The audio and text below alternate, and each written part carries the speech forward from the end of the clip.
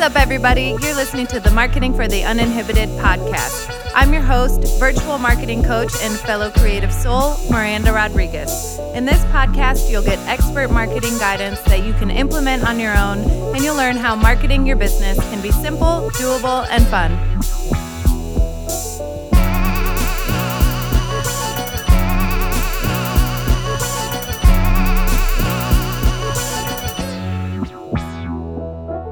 What's up, everybody? Welcome back to the Marketing for the Uninhibited podcast. I'm your host, Miranda Rodriguez, and today we're talking about how to track your numbers, episode 55. All right. So many of you, it's amazing to me how many of you are not tracking your numbers. And I know because you're creative or you're busy, or for a lot of people, tracking numbers is one of the least favorite business activities that you can do as a business owner. And so it just constantly gets pushed to the end of the list. But I can tell you, there is no successful marketing plan without also tracking numbers. And in order to run a successful business, you need to know and understand your numbers. So today I'm going to give you a few steps, something I do with all of my clients to get you set up for basic number tracking. I'll let you know how often we do it, how to do it. But to begin, I just want to talk about a couple thoughts we have, or a couple reasons why we do track our numbers. So first of all, the numbers don't lie, okay? You've probably heard that before. Maybe you're not sure what that means. Maybe you haven't cared about what that meant. But today, as a business owner, you need to care about the numbers in your business. So from a marketing standpoint, this comes up when we're experimenting with marketing tactics. So if you create a podcast, or you run a social media ad, or just paying attention to your sales numbers and how much income you're bringing in and where that income is coming from if you have multiple revenue streams. So you really get the full picture of your business by digging into the numbers. And if you can get in the habit of doing that on at minimum, a monthly basis, and then at the end of the year, you're going to have a much better understanding of your business. You'll be able to evaluate and see what's working or not. And then you'll be able to make educated business decisions. We do not want you running around aimlessly, just making decisions all willy-nilly in your business, okay? That works for a little bit. In the beginning, especially in the early phases, it's okay to wing it because you really don't have any other option at that point. I mean, you can make a plan, you can, run the numbers a million ways, but at some point you just kind of got to get in there and get your hands dirty, and then you need to pull back and evaluate what's working. And in order to do that, you need to take a look at the numbers. And another question to ask yourself before we dive in today is, who's in charge of tracking the numbers in your business? Now, as a business owner, I'm assuming, as a solopreneur, most of you are that are listening, that you are. So for the purpose of this podcast, I'm assuming you're in charge of tracking your numbers. If you're not actually the one who does that, maybe one of the first things you did was hire an accountant, or maybe you have a friend or family friend, somebody that's helping you out to get those things set up. First of all, I always caution you about free work. So whoever's helping you, make sure you're paying them in some way, compensating them in some way for your time. I'm also going to caution you here about bartering services for something as important as the accounting and the financing in your business. So if you're trading services for someone to run your books, make sure that you trust that person. Make sure that your agreement is put into writing. What happens a lot of time with bartered services is that free work gets put to the end of the stack. And so if you want someone to consistently help you and pay attention,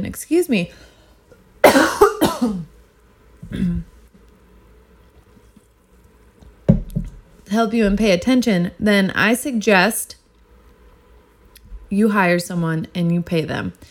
Now, I had someone mention today when I was talking about this on Instagram that they, that in their experience, sorry, I cannot think of that word, in their opinion, in their experience, accountants are expensive to hire and to work with. Now, that may be true.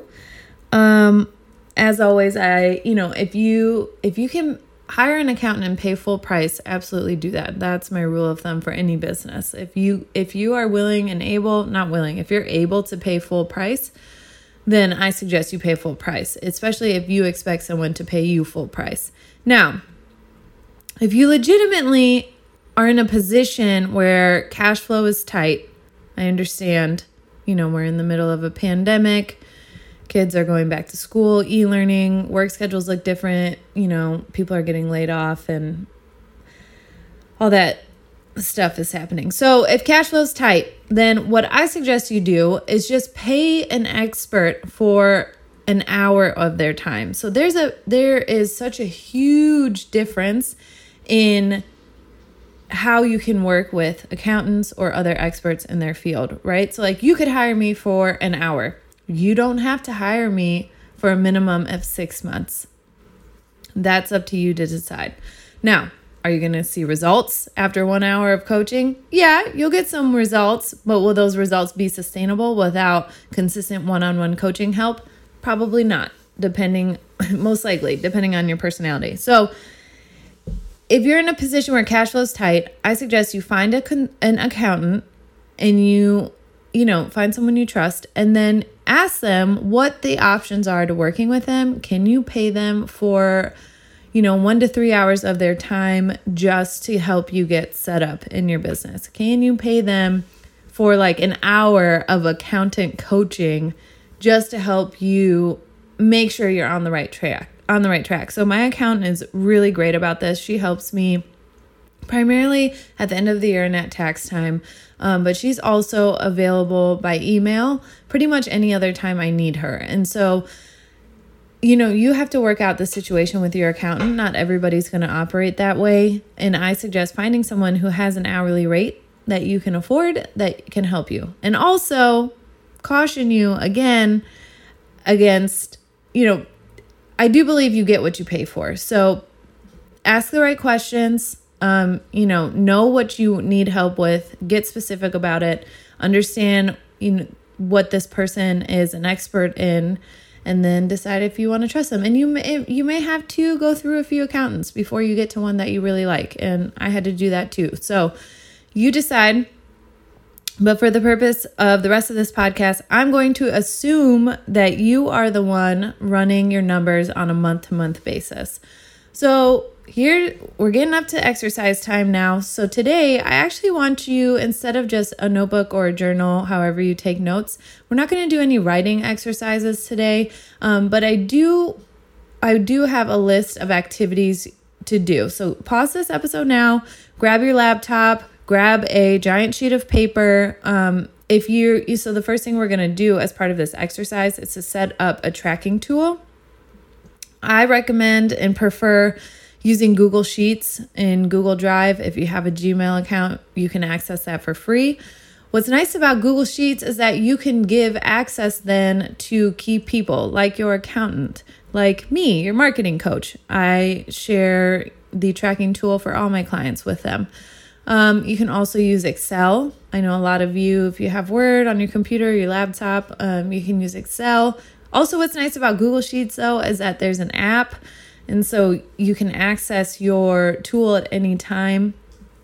If you don't have a laptop or a computer is not the way to go for you, then pull out a big sheet of paper and create a grid on there, or maybe do it on the whiteboard. I'm a very visual person, so it does help me. That's why I like Google Calendar too, because I can see how my day is mapped out, or I can see, how my tracking is going. I color code my tracking tool. So get creative with it. Maybe have a little fun. This could be where you flex some of those creative muscles by setting up your tracking tool. A big whiteboard would be great if you have a place where you can spread out and you can get 12 months worth of information written down and not have to erase it anytime soon. All right. So set up your tracking tool, whether it's in Google Sheets, Excel, a big sheet of paper on the whiteboard. And then the first thing I want you to do is to label the left-hand column of that tracking tool with the months of the year. And we're going to do this for 2020 right now.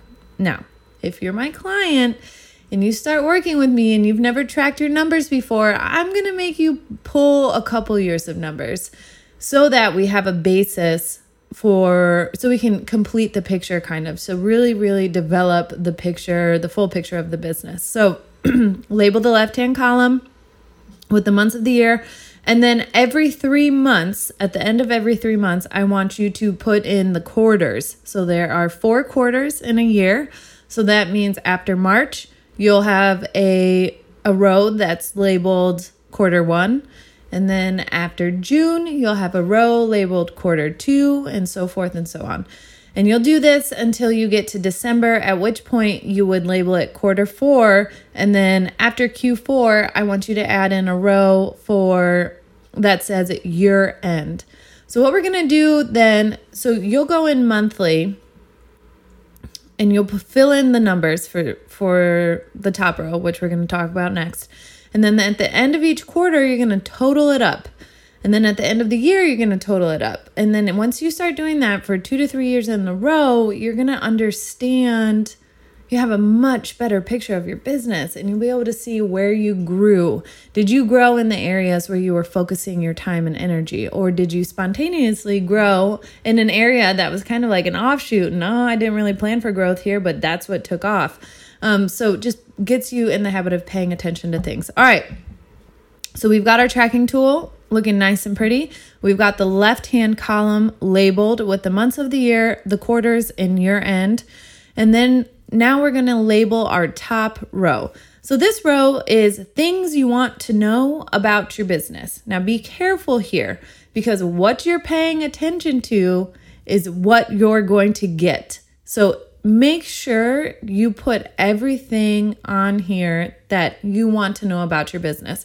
I definitely recommend adding gross income, so the amount of money coming into your business every month. I definitely recommend adding a column that says owner pay at the top. So you're just going to go across in each box across that top row of your sheet, and you're going to say, okay, gross income here. So then right below gross income, if you went down into the empty square to the left, it would say January. So then you would input the gross income for January. Next to gross income, or just, in that same line, in that same row, you could include owner pay. So are you paying yourself out of your business? If you're not yet, maybe this is a goal you're working towards. Oh, I'm so sorry.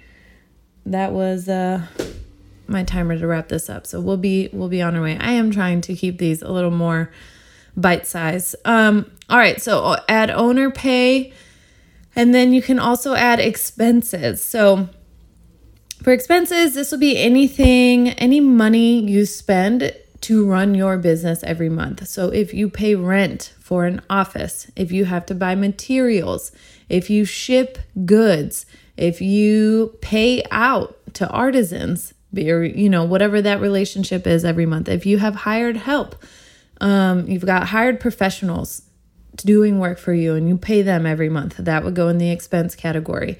If you are meeting clients for coffee or for dinner, that would also go in the expense category. If you have monthly service fees for things like QuickBooks, Canva, Adobe, any software you use, my podcast hosting site has a fee. I think I pay that annually.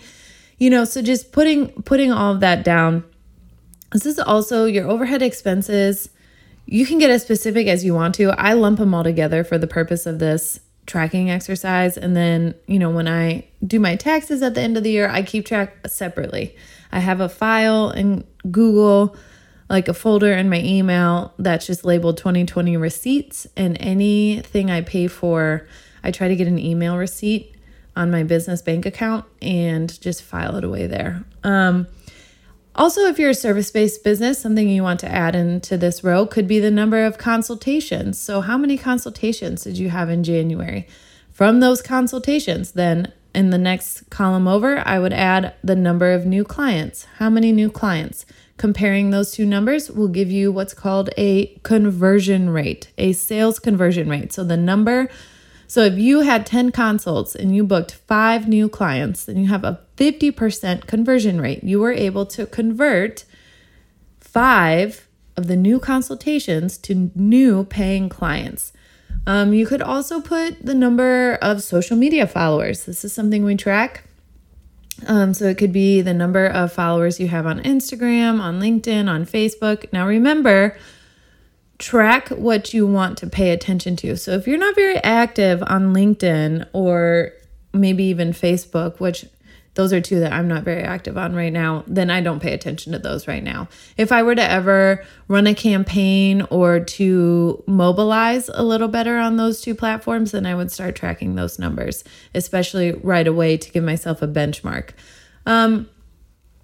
And then a few other reminders. I set a reminder to do this at the end of each month. I talk to my clients about doing it. To be honest, there's a lot of times we get to the end of the quarter and we're like, oh shit, we haven't done monthly numbers yet. And so, it takes a little bit extra time to go in and fill out the past 3 months versus 1 month. But you decide. So definitely at the end of each quarter, you want to fill in your tracking sheet.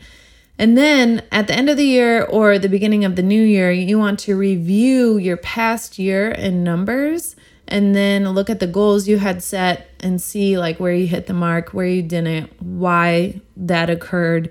And then, kind of refresh, reflect, and then set goals for the new year. And then once you set them, you can kind of, forget about them as long as you have a marketing plan that's working towards those goals. So you can just trust that those goals are going to get achieved if you're doing everything your plan says it will. And that's where the success really happens for my clients, because it happens a little bit at a time. Like each month, each 4 weeks, they complete that marketing action plan, and that moves them forward. Another 4 weeks moves them forward in their business in whatever direction they're choosing to go. So that's it. I know this is a meaty one. I suggest doing this when you can set aside like an hour or two in your day and turn off the distractions. And you are going to want to have your accounts available so you can start pulling those numbers, like your gross income, the number of followers, your consultations, and just really get in the habit of tracking your numbers and making this part of running your business. And I really want to stress that as a creative, your number tracking and your accounting is just as important as the creative side of your business or whatever part of your business gives you passion and energy. I know it may not seem that way because it seems stressful and overwhelming. Maybe you're not the analytical type, but you have to have both of those things in order to run your business successfully. So they work together. It is part of running your business. You can't have one without the other. So that's it. Let me know if you need help setting up your tracking tool, if you'd like to see an example of how I set it up with my clients. Happy to share examples. Let me know how this is going. As always, you can schedule a free 30-minute consultation on my website at marketinguninhibited.com, or you can reach out on Instagram at marketinguninhibited, and I will talk to you guys later. Have fun with this.